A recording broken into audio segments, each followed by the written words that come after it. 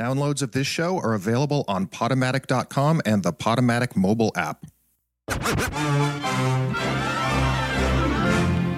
Listen, all you New Yorkers.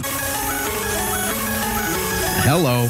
I hope no one's eating dinner. Something like that. What's up, everybody? It's 10 o'clock on Monday night, which means it's time for the next best thing. Dear Jesus. I'm your host, Jonathan B. Lerner, and I'll be with you for the next 2 hours. Well, get ready. Don't go anywhere. We have a great show lined up for you tonight. I can't even contain myself. But before we get to any of that, we'd like to kick the show off by doing what we always do, and that is review all of the great and the not so great things that have happened on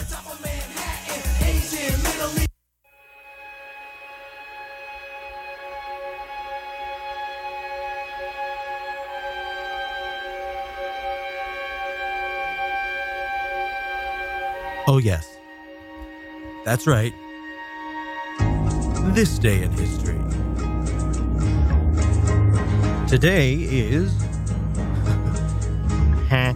is October 9th, and on this day in history, in 1635, Roger Williams, the founder of Rhode Island, was banished from Massachusetts because he had spoken out against punishment for religious offenses and giving away land that belonged to the Native Americans. On this day, in 1701, the Collegiate School of Connecticut was chartered in New Haven. The name was later changed to Yale. On this day, in 1776, a group of Spanish missionaries settled in what is now San Francisco, California. On this day, in 1781, the last major battle of the American Revolutionary War took place in Yorktown, Virginia. The American forces, led by George Washington, defeated the British troops under Lord Cornwallis. Oh, yes. And still, on this very day in history, the best day in the world, in the greatest country on earth, in 1876, in 1872, Aaron Montgomery started his mail order business with the delivery of the first mail order catalog. The firm later became Montgomery Ward. On this day in 1876, Alexander Graham Bell and Thomas Watson, not that Tom Watson, but Thomas Watson, made their longest telephone call to date. It was a distance of 2 miles. 2 miles? That's nothing. On this day, October 9th, in 1888, the public was admitted to the Washington Monument for the first time. On this day, in 1919, the Cincinnati Reds won the World Series. The win would be later tainted when 8 Chicago White Sox were charged with throwing the game. The incident became known as the Black Sox Scandal. On this day, October 9th, in 1986, the musical The Phantom of the Opera by Andrew Lloyd Webber opened in London. Oh yes, oh yes. And, of course, today is Columbus Day for some stupid reason that I don't understand, you don't understand, no one really understands because he didn't discover America. There were people here already. Anyway, you're listening to The Next Best Thing on Radio Free Brooklyn, and that is what happened on this day in history. Holy sweet mother of God, it is 10 o'clock on a Monday night, so you know what that means. Is it time for your favorite show ever? No! But it is time for the next best thing. I'm your host, Jonathan B. Lerner, keeping you company every Monday night from 10 until midnight right here on Radio Free Brooklyn. Can you hear me? 1 second. Testing. 1, 2, 3. Are we on? Great. Before we get into what's going on in the news, what's going on in the world, let's do the housekeeping that we always have to take care of. Let's just get it out of the way right off the top. You can tweet at us. We are at Next Best Radio. That's at Next Best Radio. Go ahead and like us on Facebook. Follow us on Facebook. A lot of stuff gets posted on our Facebook page, stuff that we talk about in any given episode, information, links to pertinent sites, all that stuff. Usually goes up on our Facebook page. That's facebook.com/NBT Radio. Also, if you're really feeling like you want to go all out and write posts, more than 140 characters, more than something you'd feel comfortable posting on a Facebook wall, you can always feel free to send us an email. We are at nextbestthing@radiofreebrooklyn.org. And lastly, we do ask you to remember that we are fully listener and producer supported. If you like what you hear on Radio Free Brooklyn, if you like what you hear tonight, please consider going to our website, going to this show's page, and donating a little something to keep us in business. If you like what you hear tonight, well, a donation could ensure that you will get to hear more next week and the weeks after that. If you feel so inclined, you can go to rfb.nyc/nbt. Again, that's rfb.nyc/nbt. Oh, man, that was exhausting, wasn't it? It was for me. I'm sure it was for you, too. So, that's all the housekeeping I can think of right now. If I've forgotten anything... Nobody cares. Nobody cares. Nobody cares. Good. In this town we call home, everyone hail to the pumpkin song.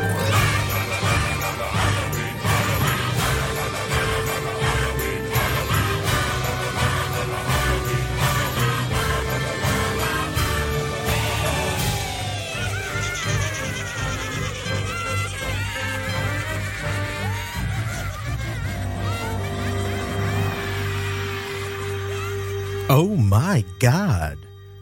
You're listening to The Next Best Thing on Radio Free Brooklyn. And if you're wondering what the hell that was all about and why you just heard a song that claims, this is Halloween, and it's really not, it's because this is the month of October, the witching month, in the witching hour. I don't really think it's any of those things, but I love Halloween. I love spooky things.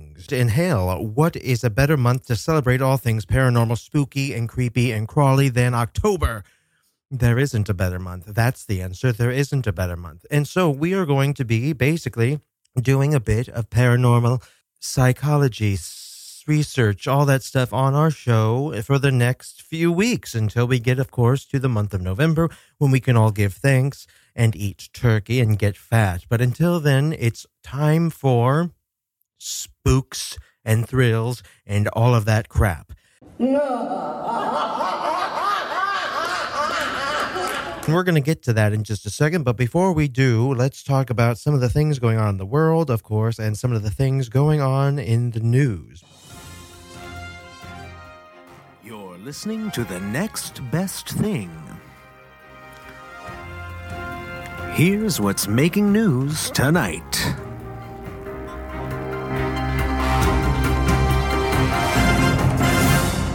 Lawrence O'Donnell, now I don't know if you've heard about this. Have you heard about this? Have you seen this? Have you heard about this?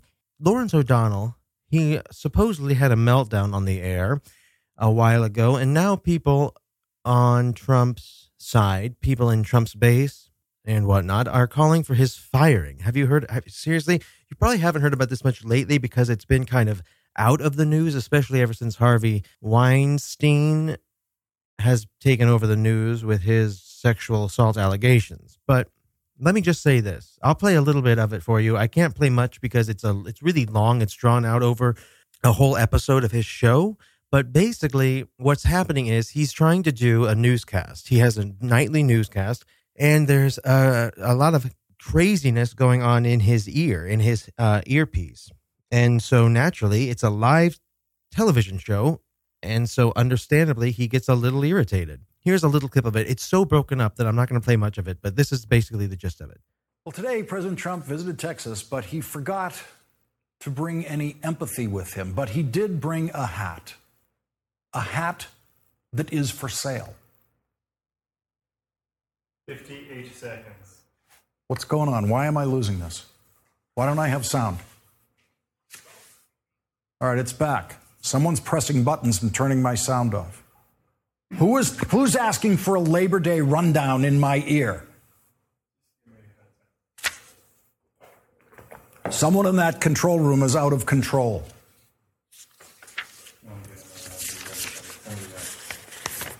20 seconds. Fucking. God damn it. 10 seconds. Get. 5, 4. Okay. So right at that moment when you hear that, get like boom, and he hits something, it's because he's like flipping out because something was going haywire in his ear again. So people are going over, this was leaked, and people are acting like he should be fired for this. And it's, okay. I've watched the entire thing 3 times now, and there is literally nothing outwardly offensive or egregiously hateful about this. Yeah. Okay, I'll play a little more because at one point it goes from people talking in his ear to there's like a lot of hammering going on at the studio, and he does flip out a little bit, but not at anyone in particular. Just listen. James Fallows and Josh Earnest, thank you both for joining us tonight. Really appreciate it. Coming up, is Donald Trump going to be called to testify to Congress? Michael Iskoff has the latest on that. Stop the hammering. Stop the hammering out there. Who's got a hammer? Where is it? I don't know. Where's the hammer? Is it on the... Go up on the other floor. Somebody go up there and stop the hammering. Stop the hammering. Wait, what's he want us to do? I'll go down to the goddamn floor myself and stop it. Keep the goddamn commercial break going. Call fucking Phil Griffin. I don't care who the fuck you have to call. Stop the hammering. Phil Griffin, I believe, is the president of MSNBC. Empty out the goddamn control room and find out where this is going on. It's either there or out there somewhere.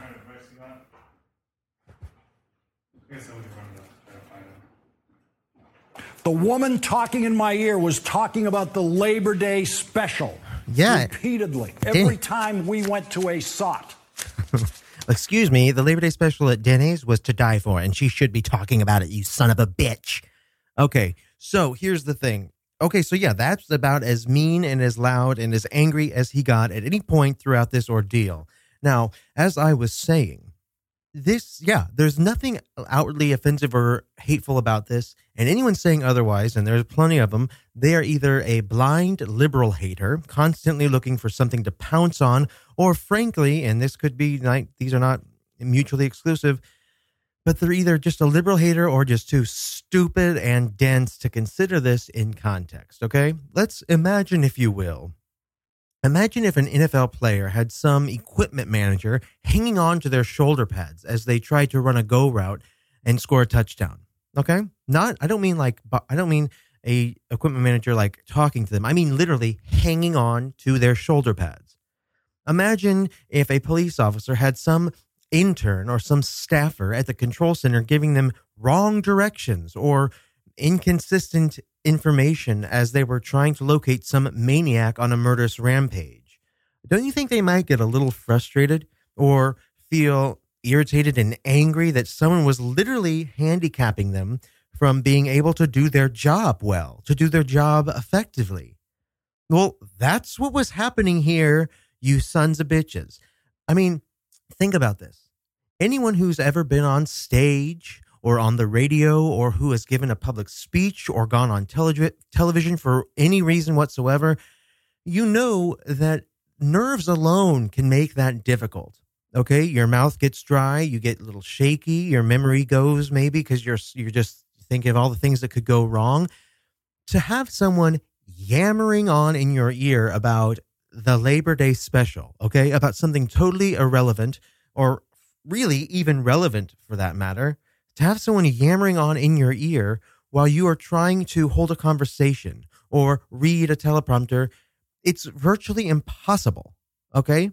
And to have it happen while you're trying to smoothly present a newscast, a job for which you get paid and that is on television for the whole world to see and judge, yeah, that would make me mad too, okay? And then throw in the hammering, the misprints in his script, which there were, etc. I mean, the guy had every right to be frustrated. I don't understand this. I just don't understand it. He's doing a live television broadcast, for crying out loud. Most people who are actually hired to do such things, they do care that they go well and are presented in a good professional manner. And let's not kid ourselves. They want to look good. They don't want to look stupid. They don't want to look like their show's out of control. And so when you're on the air and you got to go, when that red light goes on, you're on the air and you have to go. and yet you have someone yammering in your ear, hammering going on outside, your script is all messed up, yeah, I'd be pissed too. It's a sabotage. It would feel like a sabotage. Mother's ass. At no point did Lawrence O'Donnell go after anyone personally or start throwing racial slurs around. I mean, could he have used nicer language? Sure, but who gives a shit?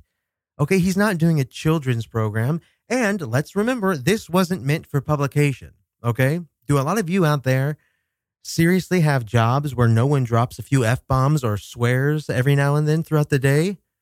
If so, you must be one of our non-listeners. And even then, you're probably lying. Okay, you're probably lying, because let's not kid ourselves, nuns are liars. Moving right along here. What else has been going on in the news? What else has been going on in the world? A lot. Okay, here we go. Brace yourselves. He's our only child. He died on Friday. I'll never have another child. Columbine.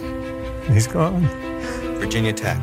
Here we are again in the aftermath of another terrible, inexplicable, shocking, and painful tragedy, this time in Las Vegas, which happens to be my hometown and Cleto's hometown, Cleto Senior's hometown. Oak Creek. At least 59 people are dead. Hundreds of people were wounded in what they say was the deadliest mass shooting in modern American history. Newtown. You know, the grieving that the country feels is real. The sympathy, comforting the families. But it's not enough just to feel bad. How many more? How many more? We want the people that come here to say that was...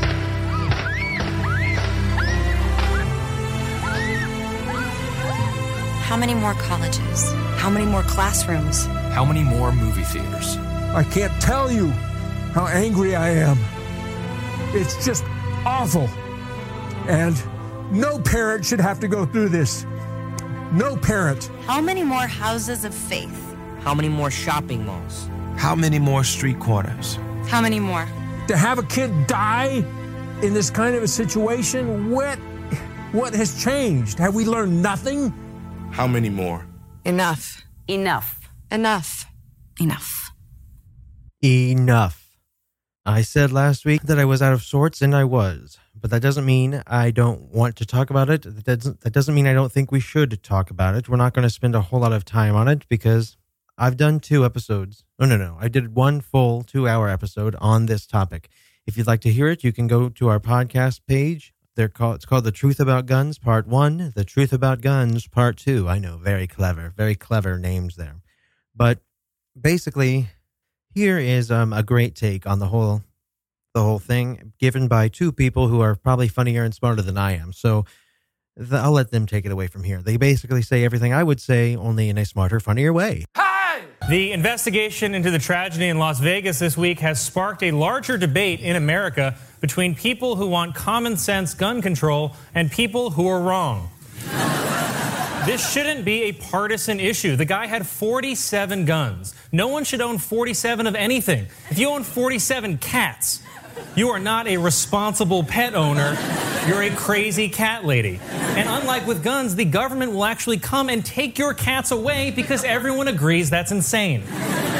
Also, this guy bought 33 of his guns in the past year, and that didn't set off any kind of alert. If I buy $100 worth of Chick-fil-A, I get a text message from my bank that says, "Did you just purchase $100 worth of Chick-fil-A? Please, Colin, tell us this is fraud." How is no one keeping track of how many guns people own? There is a real law in Texas that says it's illegal to own more than 6 dildos. And I get why. No one needs that many. If you have more than 6 dildos, it's a clear sign you are training for something awful. I mean,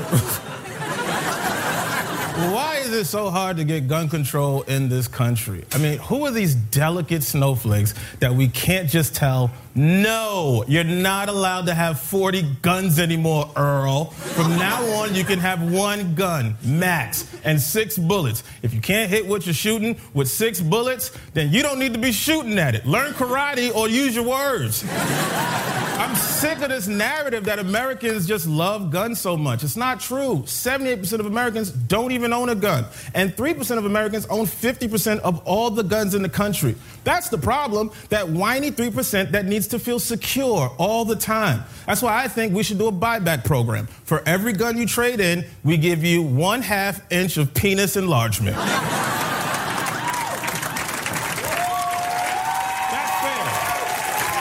If you trade in 10 guns, you get 5 more inches. And if women want to trade in their guns, don't. Keep your guns. You're probably going to need it to fight off all those men in spandex showing off their brand new 8-inch penises.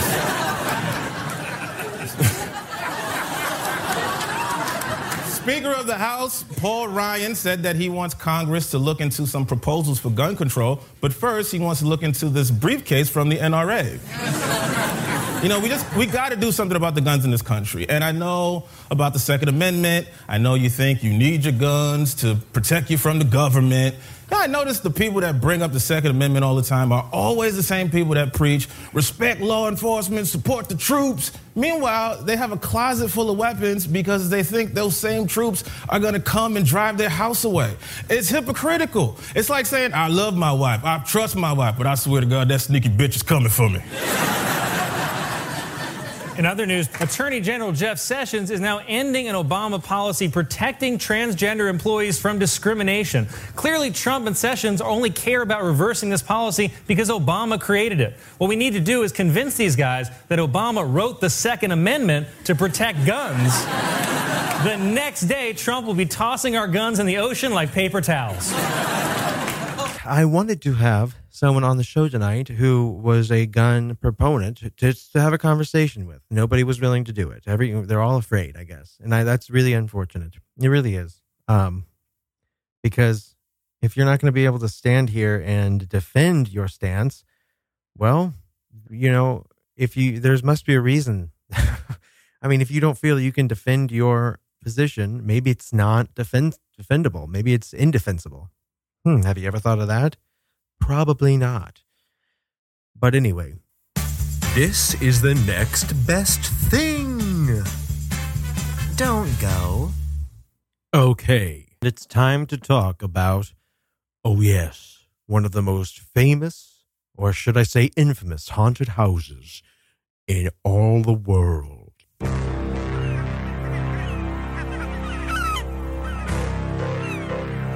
This is the most notorious haunted house in the world. It is to be found in the sleepy seaside town of Amityville, an hour away from the hustle and bustle of New York City. A truly horrifying crime was committed here when 6 members of the DeFeo family were shot dead in a single night. Even now, the details of exactly how these brutal murders were carried out remain shrouded in mystery. 1 year later, the Lutz family moved in. They fled from the house, having lived there for only 28 days, claiming that they had been driven out by terrifying and unexplained supernatural forces. Their story was the subject of a media frenzy, turned them into celebrities, and became a worldwide bestseller, The Amityville Horror. It would spawn numerous books and films. Mediums and psychic investigators have claimed there is a curse on the property. Others say that the Lutz's story is no more than a clever money-making scheme, built on the gruesome history of the house. Is probably one of the most haunted homes in the world. It's certainly one of the most publicized haunted homes in the world. Whatever happened, it was a confluence of events and personalities, and it meshed to form the perfect psychic storm. It's just this web of lies, and the motivation was simple enough. They produced a beautiful commercial scam. Their version is not a true story, but if they call it a true story, you know, how can you say that they're liars? Oh, I can say that they're liars. All right. The Amityville Horror. If you're an American, you've probably heard of it. If you like horror movies, ghost stories, books, you've probably heard of it. Now, it's funny. I told a story on this show 1 month ago, because it was actually 1 month ago today that I, on my way back from my cousin's wedding, finally did something I've wanted to do for so long. I actually took that exit. I had a rental car because I had to take a rental car to get to my cousin's wedding. And so when you have a rental car, when you have a car in New York City, you better make the most of it. Am I right or am I right? So I did do something I've wanted to do for a long, long time, and that is when I see that sign on the highway that says Amityville, well, I took the exit. I went to Amityville. I typed into my GPS 108 Ocean Avenue, which is a different address, just so everyone is clear. In the movie and originally, the house where all of these horrors took place, the address is 112 Ocean Avenue. That address has been changed to 108 Ocean Avenue. So smart. No one will ever figure that one out.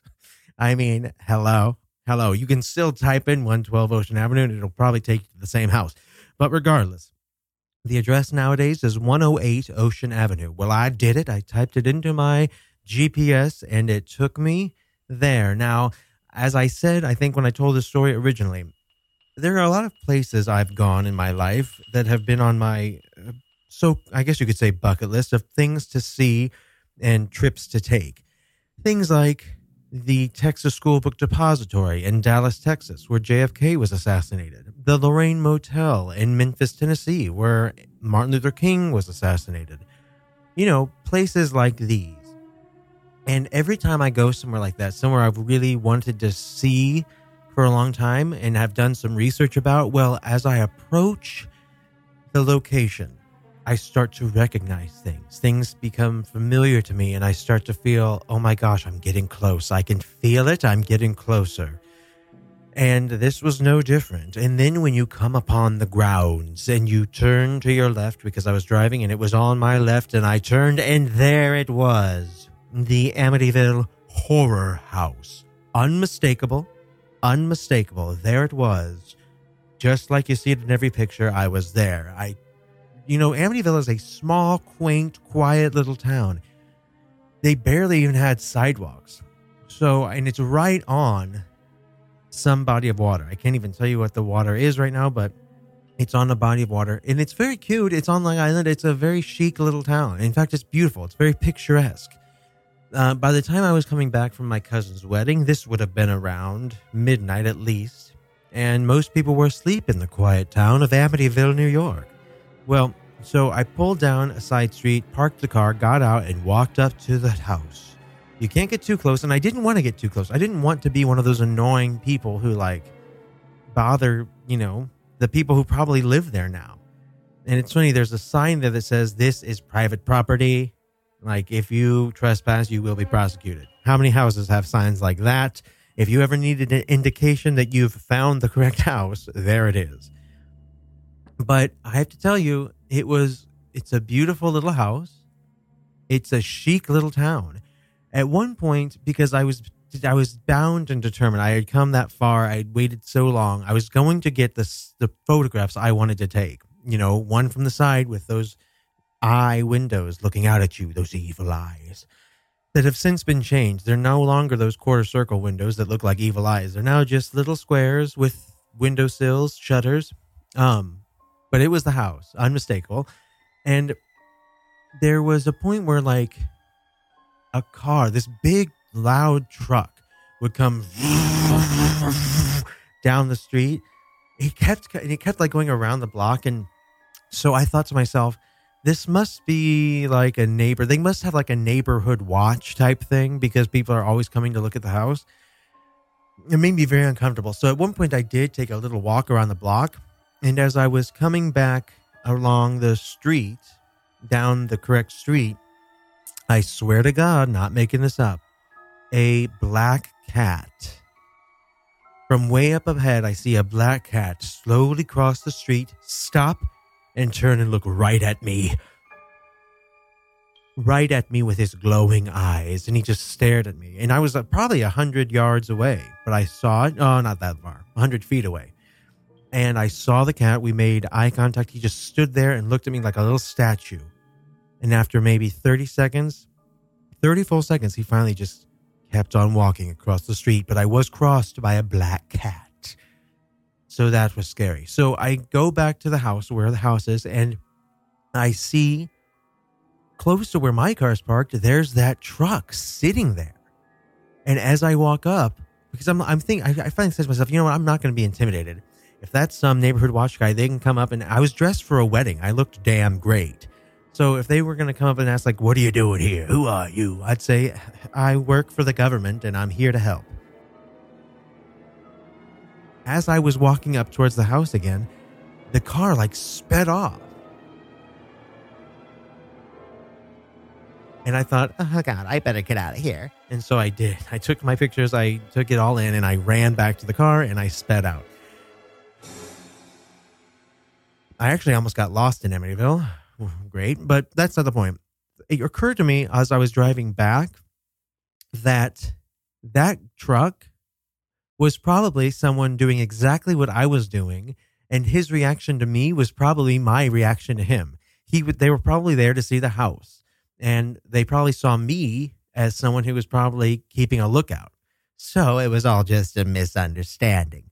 But anywho, I have seen the Amityville house live and in person. I've stood there alone at midnight in the driveway, looking up into the windows. And I have to tell you, folks, nothing about it felt haunted.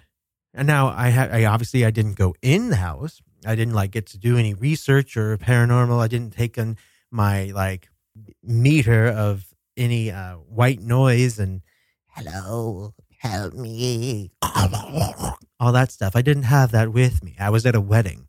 But just from the looks of it, it looked like a quaint, cute, normal little house. The only thing, but then you do have to remember the terrible, terrible tragedy that took place there. The DeFeos lived there, and there were 6 brutal murders. The DeFeos lived in this house. There was 2 parents and I believe 5 children, 3 boys, 2 girls. And one day they had all been brutally shot dead, except for the oldest son named Ronald. And so immediately at first he was taken into protective custody because they thought, well, maybe this was like a mafia hit job. They were an Italian family. Who knows? But the townsfolk, oh no, they knew who killed the DeFeos. The Amityville locals had already made their minds up about who had slaughtered the family. I walked around the neighborhood and I said, can you tell me anything more about what happened? And almost to the person, every kid said, Ronnie did it, Ronnie did it. I was in my car. I believe the reporter was Joe Martin. Came on and said that the killings had happened. And they didn't say that Ronnie was dead with them. And I said to my wife that it was Ronnie. Ronnie was, put it this way, a wild teenager. He had a reputation for using drugs, for violence, for fighting with his father. He was a punk.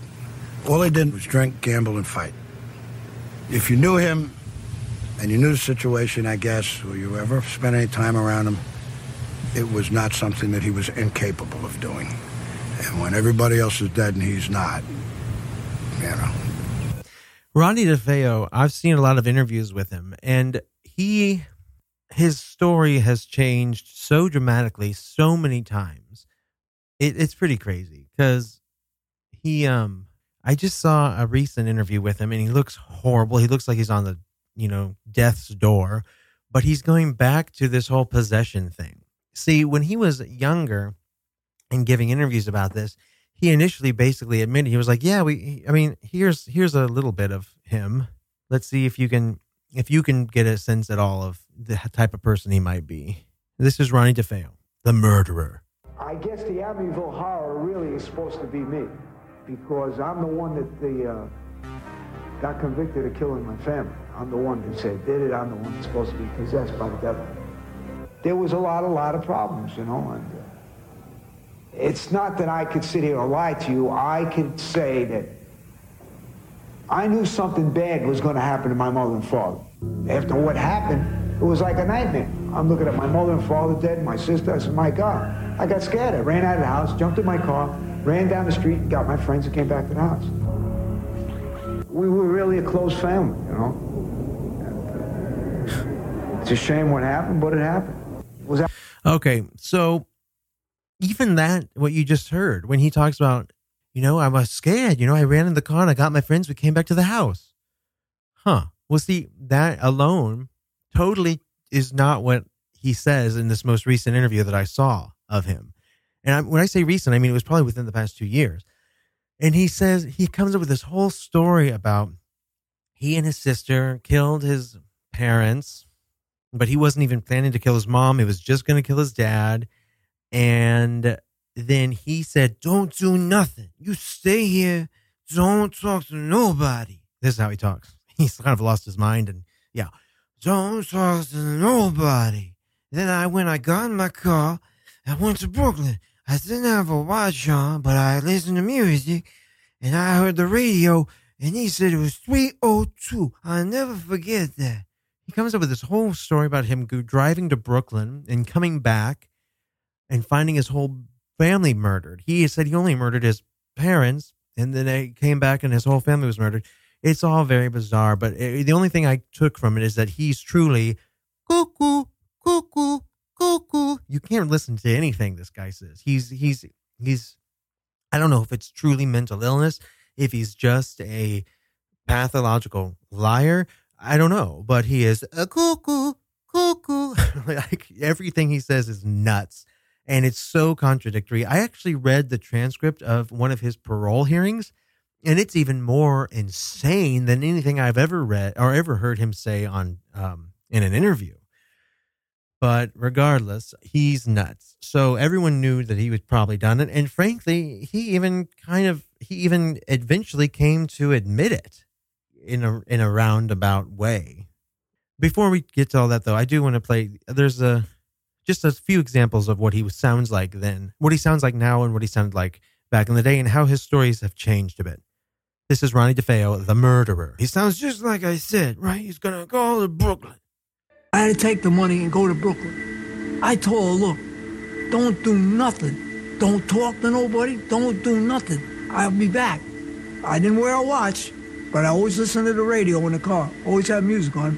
And I'm going to tell you right now, when I got to Brooklyn, the man said it was 3:02. I'll never forget that on the radio. I left the house. I was just driving around, really. It was late. Nobody was up, sleeping. I just kept driving and thinking. I was in a fog. I really didn't know what to do. You know, I was really messed up. The more I thought about it, the worse it got. I was driving with the window open. The radio was off. The radio was off. The radio was off. Okay, so there he's driving with the radio off. You just heard him say he was always listening to the radio. It was 3:02. And in the thing you heard me, in the thing you heard me play just a few minutes ago, that's part of my little presentation here tonight, he said, it was like a nightmare. I'm looking at my mother and father dead, my sister. I said, my God. I got scared. I ran out of the house, jumped in my car, ran down the street, and got my friends and came back to the house. So there you have three different versions of a story being told by one guy, Ronnie DeFeo. Now here's another contradiction, because he truly is just a walking one of them. The problem was Ronald DeFeo Sr., my father. He's the cause of all of this. The only way to get rid of him, he's got to go back to hell. My father was my best friend in many, many ways, no matter what I did. And the truth of the matter is, most of the time I was always wrong. I was always in trouble. No matter what I did, he was always there for me to bail me out. Okay. My father, he was the cause of all this. He had to go back to hell. Well, then you hear him as a younger man saying he was my best friend. He was always there for me. He always bailed me out. Okay, so what are we to believe? We can't believe anything this guy says. And yet, it's really his story that's kind of been the basis of all of these subsequent accounts and whatnot. And here's a biggie. Here's a doozy. Here's another contradiction coming to you from you-know-who, Ronnie DeFeo, the murderer.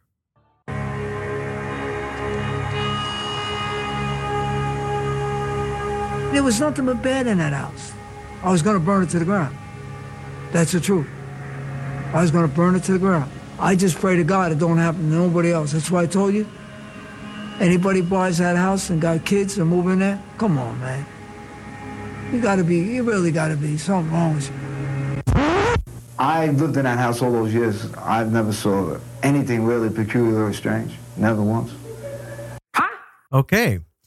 Same guy, totally different stories. Okay, so he says, you got to be crazy to live in that house. Come on, man. That's the old Ronnie. There's the young, saner Ronnie. I lived in that house for a long time. I've never saw anything really peculiar or strange. Never once. So clearly he's a liar. And again, I'll say it one last time. He's also... And now everyone in Amityville knew that he was the one who did it. So how did he do it? That was the first question. The standard story is basically Ronald DeFeo Jr., who was then 23 in 1974, woke up at approximately 3:15 a.m. and for reasons unknown, basically killed his entire family while they slept. He took the rifle and shot both of his parents who were sleeping in the master bedroom. Then he shot his younger brothers, 2 of them. And then he went to an adjacent bedroom and shot his sister. And then he walked up to the 3rd floor bedroom and shot his other sister, Dawn. Now, that voice you just heard right there, that was the voice of Mr. Weber. He was Ronald DeFeo's defense attorney. So he just explained to you that his client, Ronald DeFeo, killed all of these people. Now, there's a lot of unanswered questions. Some relate to his sister, Dawn, and how she had some unburnt gunpowder on her, which could mean that she fired a rifle that night. But the biggest one that always has stuck out to me, and I thought about this as I was standing outside the house by myself at midnight 1 month ago today. I was standing in the driveway looking up at the house, and as I said, this is a quaint, cute, chic little provincial town, Amityville, and all the houses are very close together. Gunshots are loud. There's no way that, if I had started yelling in the street, 5 houses at least could have heard me, probably more. The houses are very close together. How in the world did he murder a bunch of people in the middle of the night using a loud shotgun, and no one in the house even appeared to wake up? That's the one question that's still very odd to me. And apparently I'm not the only one. Oh no, I'm not. They were each shot with a .35 Marlin. We had an experiment conducted when we were preparing for trial, the noise level of the .35 Marlin. And that Marlin could be heard close to 4 to 5 blocks away from the house. Nobody heard a thing. I did find, however, one of the neighbors who heard at about between 3 and 3:30 in the morning the family's dog barking. It was crying or baying. With all the shots that took place, there were approximately 9 blasts from a Marlin. There was no evidence that any of the 6 victims had made any attempt to escape. What was so odd is how you managed to shoot 6 people in the middle of the night in a quiet neighborhood without awakening any of the people. A shotgun blast is pretty loud.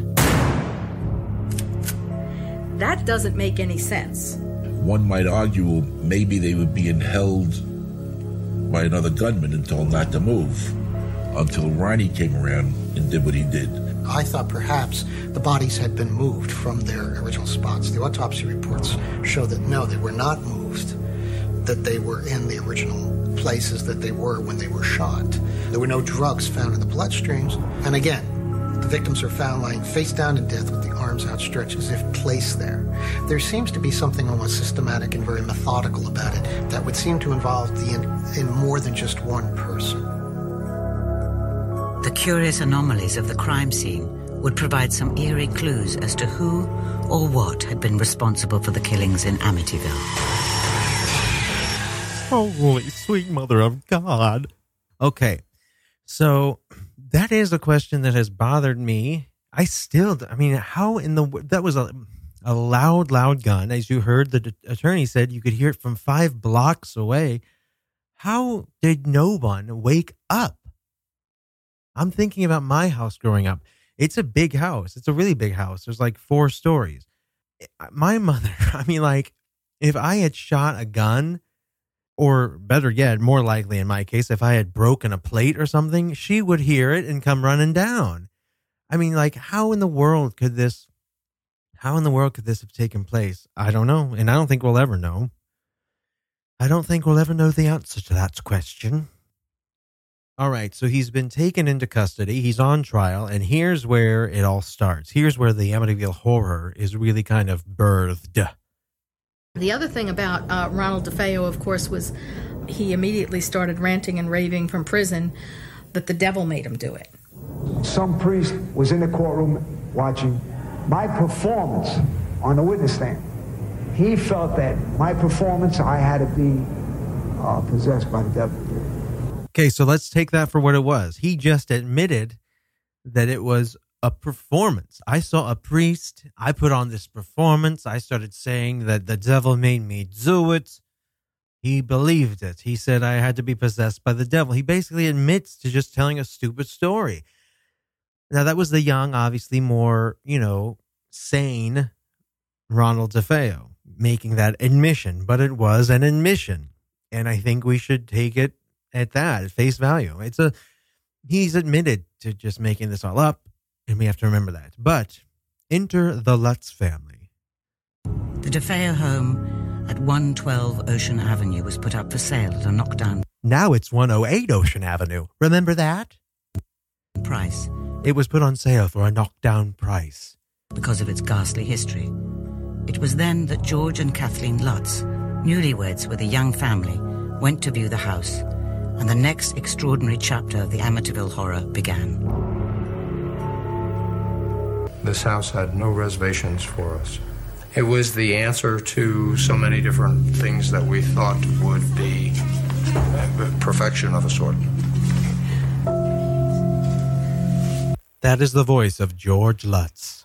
We discussed the events that had happened in the house as a family and came to the decision that we would all be okay with the history of what had happened. But I don't think any of us considered the possibility that there would be something residual there. According to the Lutzes, there were unsettling occurrences from the very beginning. Harry tried to hang himself, our dog, our black Labrador retriever. He jumped over the fence, and his chain was too short, and he was actually hanging on the wrong side of the fence, choking to death. That was all within the first hour of moving in. George Lutz then says that a good friend who knew the history of the house strongly advised him to have it blessed. The priest came and went about the house blessing and came out and told Kathy and I not to use the one upstairs bedroom we were going to use as a sewing room as a bedroom. He said he felt something in there. And he was slapped. He heard a voice tell him to get out. Those were two things that were immediate first few hours. Within the first few days, George Lutz claims he found himself waking regularly at 3:15 in the morning, feeling restless, uneasy, and often hearing strange noises. Significantly, this was the time when the DeFeo murders were estimated to have taken place. I got very sick in the house and lost a lot of weight, lost days at work. My own personal hygiene changed there. He was undergoing personality changes. He would snap at the family. He and Kathy were having arguments. He could not get warm. He was constantly outside chopping wood, building fires. Kathy would go to different rooms in the house and feel different things. She was embraced by what she felt was someone, a woman. When she told me about it, she was quite frightened and quite disturbed by it. The Lutzes reported swarms of houseflies infesting certain rooms, highly unusual in midwinter. They were also becoming increasingly anxious about the behavior of their daughter, Missy. Missy started to explain to Kathy that she had a friend. The friend's name was Jody, that had represented itself to her as a large pig. When Jody told her that he was glad she was there and she was going to be living there forever, that was quite disturbing. As the days went past, the Lutzes claimed that more and more strange things were happening around them.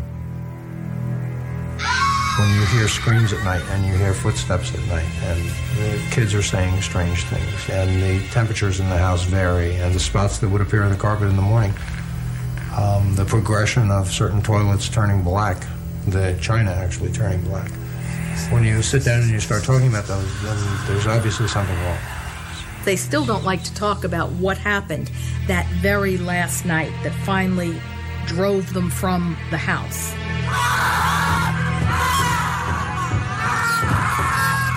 I will never be able to set aside what had gone on that night, all night, and the boys, the way they looked and what they said when they came down that morning.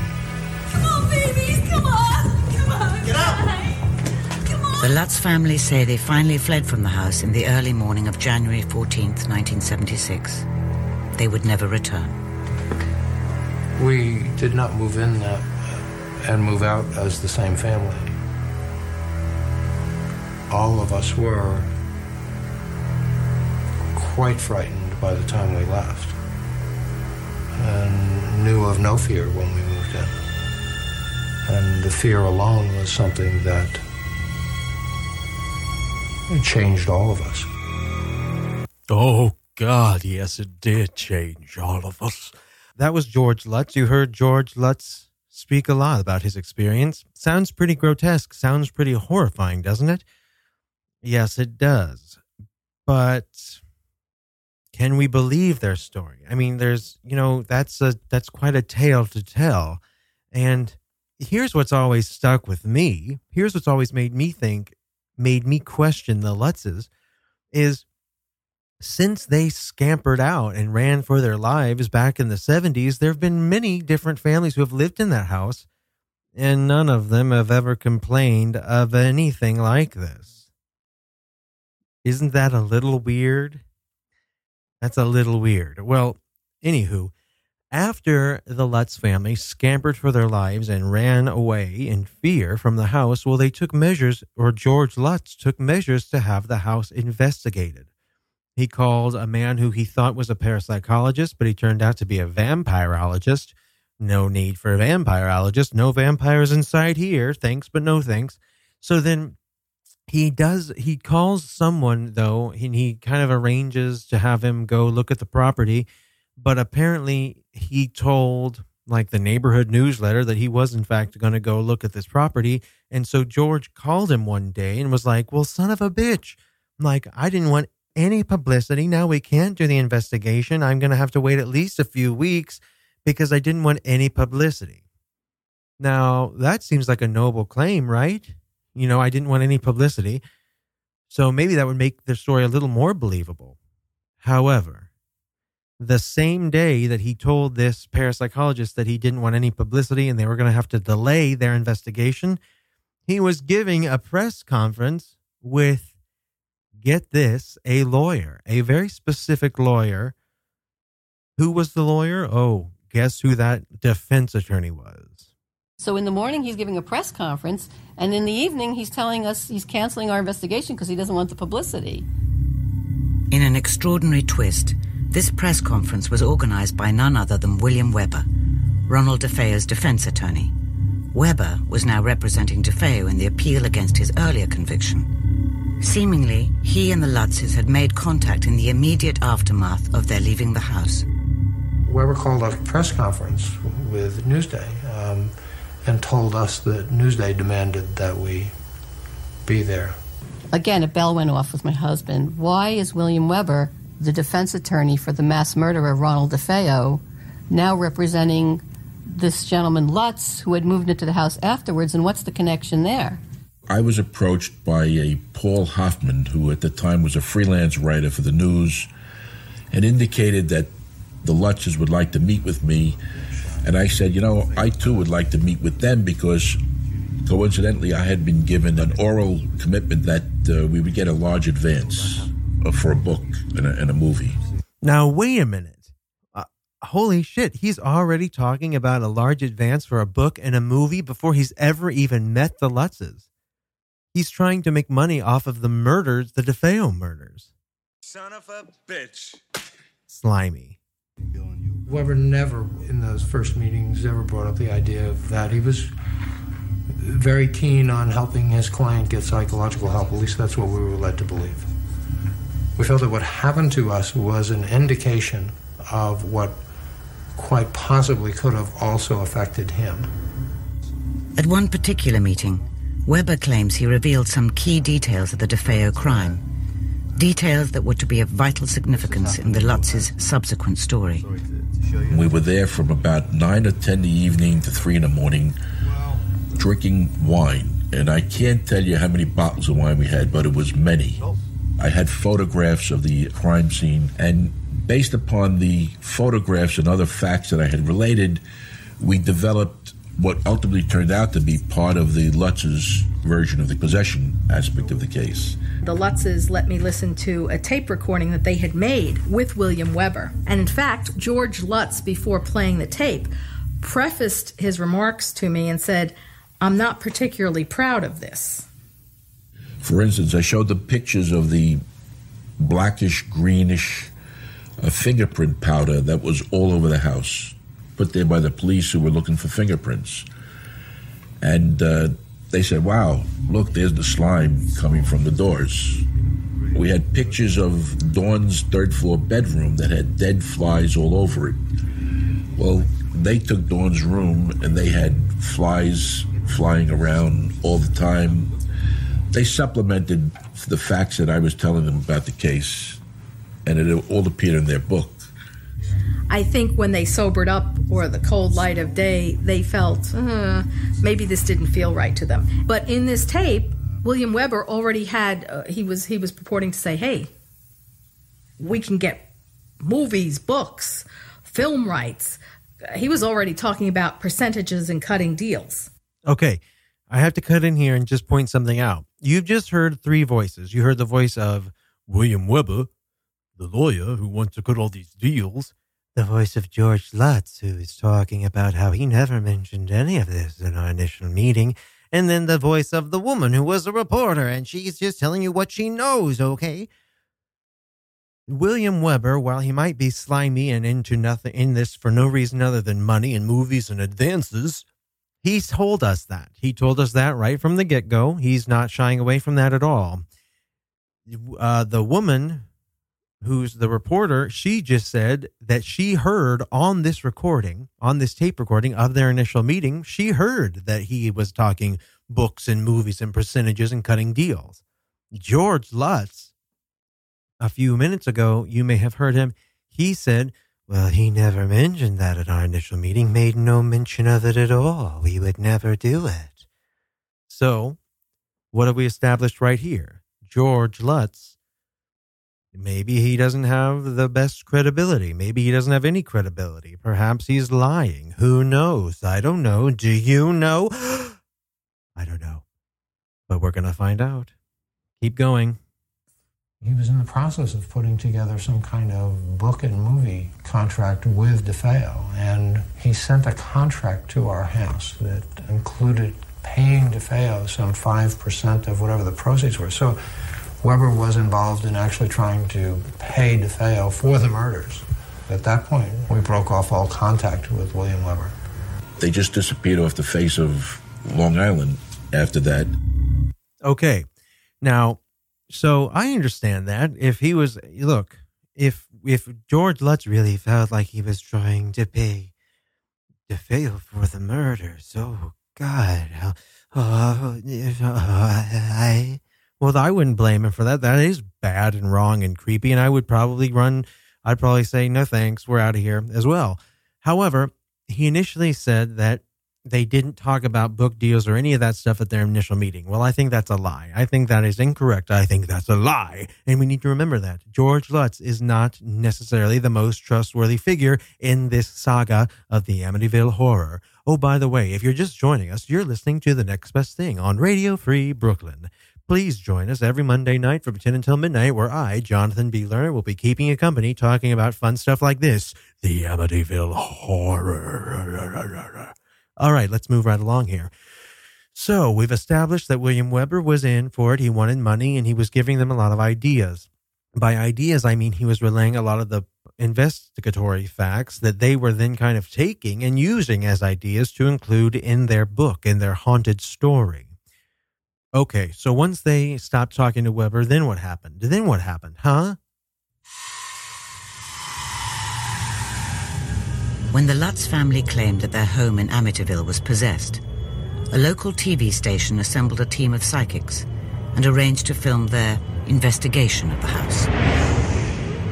They got parapsychologists, they brought in some other psychics, and it was arranged to go in there on the night of March 6th, 1976.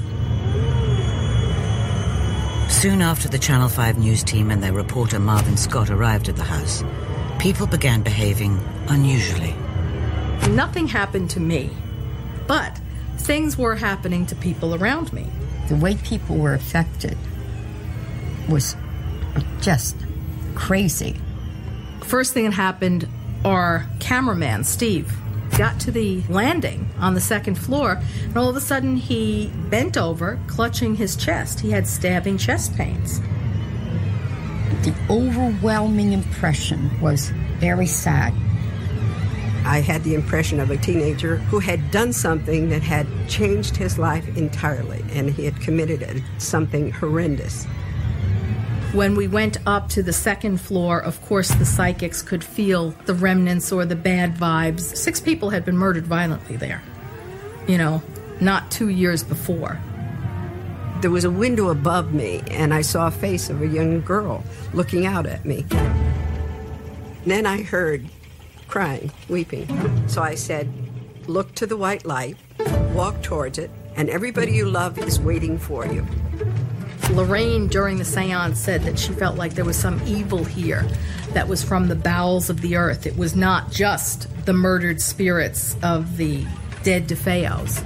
I could see bodies all lined up, all with white sheets over them. I got the impression of like hooded figures like monks right outside the door, closing the door well, looking in at me. I thought, uh-oh. I get to the top and I go into a room, and Marvin Scott said to me, what is it? What is it? I said to him, I hope this is as close to hell as I'll ever get. Sweet Jesus, help us all. You know what? Let's talk for just a second about these psychics. This group of psychics who has gone there, and suddenly everyone starts behaving strangely. I couldn't tell you why. I mean, they're not, a little eccentric to begin with. They're all psychics. Now, if you listen to the show regularly, you might remember an episode we did a few weeks back called Psychics, Psychos. It's not that I hate psychics. It's not that I'm just a ardent non-believer. That's not the case at all. I would love to believe in psychics. I just haven't had any good experiences or any, convincing experiences with them. And this description that they're giving where, I saw a little girl and she was looking out at me, and so I said, go to the light, problem solved. It's like, wait a minute, huh? And then she's like, I felt so many evil spirits, and then this is as close to hell as I ever want to get. And later on in this documentary that I'm playing clips from, they talk about an Indian chief, and he was there, and he was so angry because they took his land. And she was a trans medium, so she was like, the woman I'm imitating right now, she was a trans medium. So they say she sat there and the Indian chief overtook her body and used her vocal cords. And she was like, how? No, she didn't say how. She didn't say how.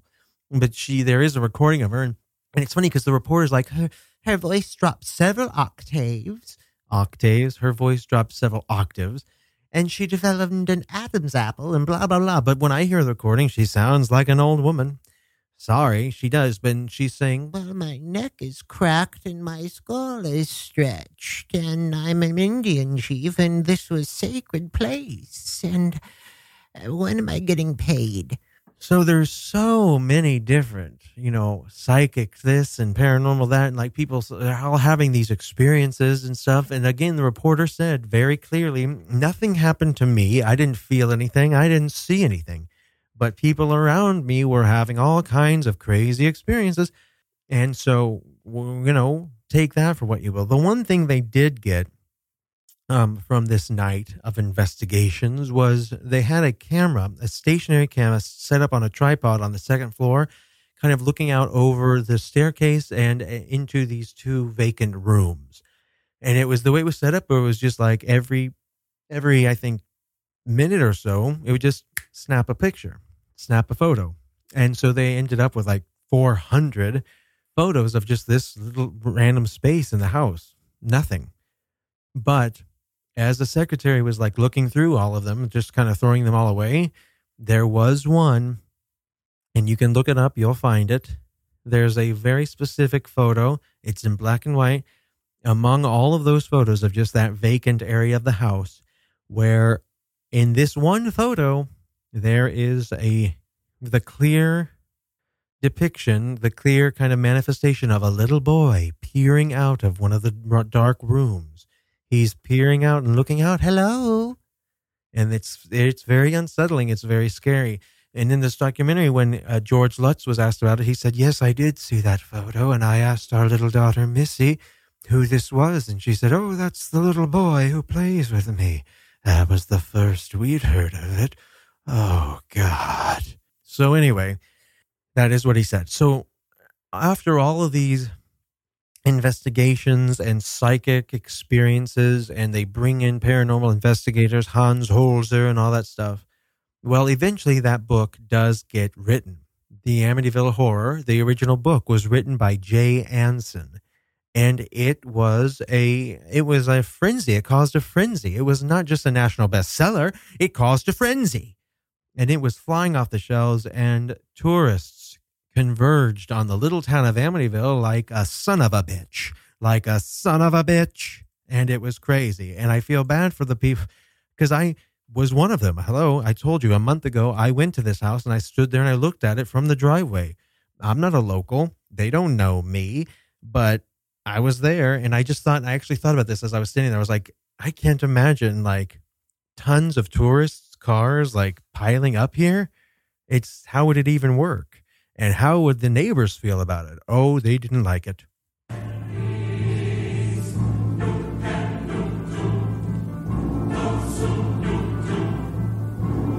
When they sold those books and the motion picture came out, all hell broke loose. It was a media frenzy. I mean, people just descended on the village of Amityville. People from Ireland, people from England, people from all over Europe. They were plagued not by ghosts inside or demons, but by tourists. In the rainstorms and thunderstorms, as many as 50 people staying there with their hands together, just looking at the house like it was a religion. On Ocean Avenue, people's lawns were just crushed with people parking their cars and trying to get to the horror house. I had busloads. People in my backyard picnicking, nuns from Sweden. They got stuck on my driveway. I don't know how they even got down my driveway. People running up and wanting to grab a piece of the house, pulling up a piece of the lawn, taking off a piece of the siding of the house. One woman hit a cop over the head so hard with a pocketbook she almost knocked him out. Anything so that they could go and peer into the windows and really be annoying. It just went on and on and on. But just as thousands of tourists seemed convinced by the Amityville story, so there were growing numbers who suspected a hoax. Yes, that's correct. You see, as William Weber, the lawyer for Ronald DeFeo, he suspected that they were making up a story to sell right from the get-go, because he was hearing them take investigatory facts that he was giving them, and he was hearing them elaborate on them. But even more so than that, when the Jay Anson novel came out, even the things that they had told him were now, exaggerated to become even more flagrant and dramatic for the book. So when you see the book that says The Amityville Horror, a true story, well, I've talked about this plenty of times. Is it ever really a true story? Well, a lot of people really doubted this Amityville story right from the get-go. Jay Anson writes this thick tome, The Amityville Horror, a True Story. And I thought something here smells bad. The original articles that came out, they said that they did not see any human forms and that they just had strange noises, bumps, banging in the pipes, things like this. They were experiencing what on the surface appeared to be some low-level psychic phenomenon. No levitation, no windows being shattered, no doors wrenched off their hinges by unseen forces. By the time they got to the book, they had green slime and red slime and marching bands and Jody the Demon Pig. We had 116 obvious errors, physical errors in the book. And that's before you get down to floating pigs. There was a picture that Missy had drawn, one of the Lutz children, of Jody, the demonic pig, that she said would often appear up on the second floor windowsill with its red eyes peering in. We started talking to some of the neighbors, and one of the neighbors said to us, "Oh, what does it look like?" And we showed the picture that was in the book, and they said, "Oh, that's the cat that Ronald DeFeo called the pig, because he was fat." Well, the pig happened to be my wife had a Persian cat. And it was a Persian cat, I'm sure. This cat would actually jump up into the window and stand there and stare with those red glowing eyes. And what about those infamous flies? My God, the murder took place. The victims were removed after 48 hours. The house was then sealed up, and the heat was on. Just doesn't take a brain scientist to figure out how you end up with flies. As part of their investigation, Jordan and Moran interviewed Jim and Barbara Cromarty, who bought the house after the Lutzes left. We asked them if when they moved into the house they had made any major repairs. Because if you read the book, you get the impression that this whirlwind of paranormal activity sweeps through the house and leaves it in a state of shambles. No, they tell us. Everything was in perfect shape when they walked through it and they made their purchase. My husband did a program in which he debated George Lutz, and George Lutz tried to say that the window in the house had slammed down on his son's hand, and he had taken him to Brunswick Hospital to be treated. So my husband said, well, we'll just subpoena the records of Brunswick Hospital, and then you can prove that. And he said, well, I didn't really take him to the hospital. We bandaged it at home. So the story would change if you tried to pin him down.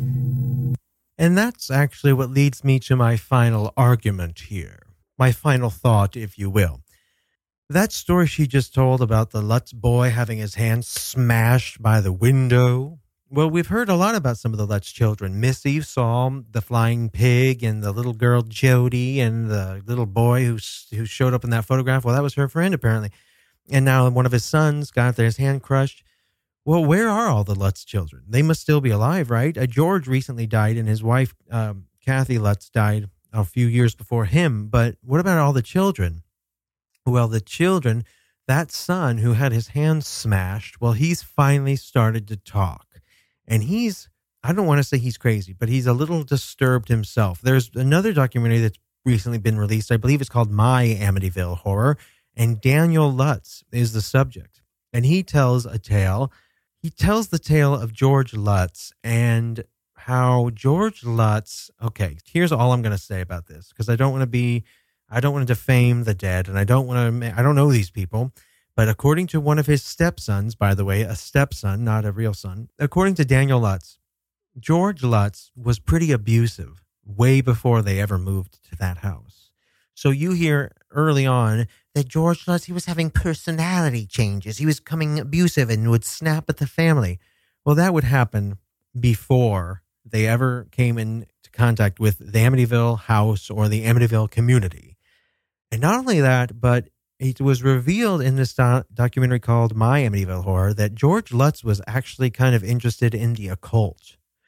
He was fascinated by ghosts and demons and Satan and witchcraft and wizardry and stuff like that. And so some people wonder whether or not he's lying or whether or not they went in to make money and come up with this elaborate hoax. That's one thing. But another thing to consider is maybe, you know how they say, if you're more open to these experiences, well, they're probably going to happen. I don't necessarily believe that at its face. I think that if there's someone who's really a psychic, they should be able to be a psychic for anyone, whether or not they're a believer or not. That's what makes them a psychic. And I think if a house is haunted, it should affect people regardless of what they're, whether they're into ghosts or not. But I do believe that people, if you go into a house, not just open to the possibility of ghosts, but actually looking for something like this. I mean, keep in mind, there had been gruesome, terrible murders committed in this house, not but like 1 year before the Lutzes moved in. So he had to have heard about this, and he had heard about it because they told him. They told him that's why the price was marked down. So he was moving in knowing what that had occurred, and he was into the occult. He was into the supernatural. I think, who knows?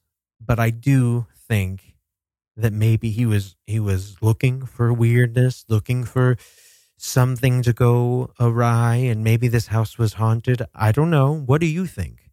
Tweet at us. Next Best Radio is our handle. Or you can write on our Facebook wall, facebook.com/NBT Radio, or send us an email, nextbestthing@radiofreebrooklyn.org. Well, that's all I can say about the Amityville Horror House.